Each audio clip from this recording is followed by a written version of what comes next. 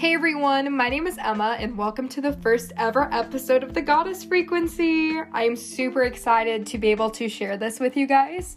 To start off, I want to go over what this podcast is about and my inspirations for creating it, and then we can go ahead and get into today's topic, which is why setting and sticking to personal boundaries is so important. To give you a background on what the Goddess Frequency is, I created this podcast to help people on their spiritual journey while I'm still on mine, whether I get this information from books, research, or personal experiences. And I had a few inspirations for creating this podcast. One was observing and seeing all the ways that my life has improved since going on this spiritual path. Another thing that inspired me was my relationship with my best friend, Danny. We've been friends for about 8 years now, and the whole time that we've been friends, we've constantly been pushing each other to grow by sharing advices, experiences, books, or even videos. And after seeing how much I loved that we always had each other's backs with our spiritual growth journeys and having that rewarding feeling, I decided that I wanted to be able to help more people on an even broader scale. So the Goddess Frequency was born.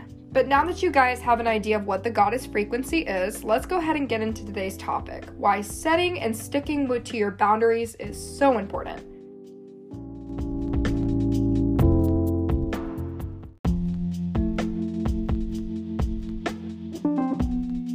I was recently talking to someone who I admired a lot, and they told me this.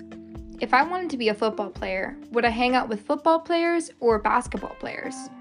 Although the answer may seem fairly obvious, you'd want to hang out with the football players. I think a lot of people don't look at this on the scale of their personal lives. Whether you have friends that you enjoy spending time with, but their morals and the things that they want out of life are completely different from yours, it gets yourself thinking. It's a harsh truth of life that you become like the people you hang out with, but it's one of the truest statements of all. And although it might not be intentional, it happens. Energy and frequency is contagious to those around you. I like to think of it like we are all connected by a rope. Think about tug of war, but there isn't an opposing team. Now, the closer you are to somebody on the rope, the more that their actions affect you. Let's say, for example, I was standing directly in front of you while being connected to this rope. If I decided to yank the rope, it would affect you a lot more than it would affect, say, a person who's 50 people behind me. We are all connected by energy, whether you see it as God or universal energy. Let's give another example.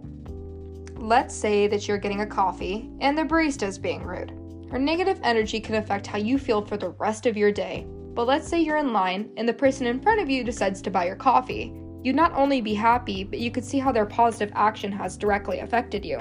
But it goes both ways, good and bad energy, in the distance you choose to have between people directly affects how much that they can influence you and your feelings.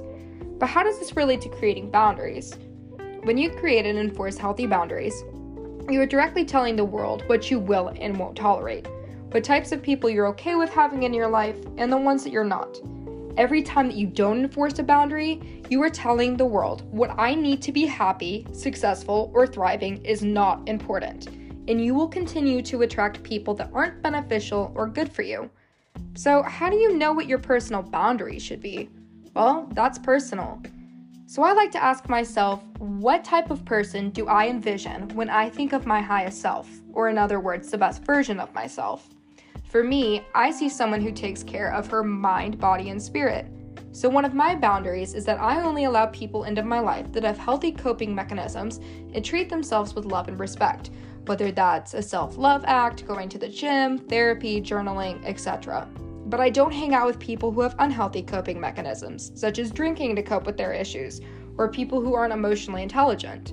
Now, I'm not saying to be rude or judgmental to those people who don't match what you need for your personal boundaries, but I am saying, if you know that these types of people stunt your growth, you don't need to have them in your inner circle. It took me a long time to understand that it's not cruel to wish to not have close relationships with people who don't match what I need. It's not wrong to put yourself first and be selective with who you let in, but it's an act of self-love. And at the end of the day, the only person that is truly capable of being there for you is you. So putting yourself first is essential. If you're still worried about putting yourself first, another thing that you should remember is that you can't give somebody 100 if you don't even have 100 for yourself. Thank you guys so much for joining me on today's episode of the Goddess Frequency. From your growth to mine, see you all next time.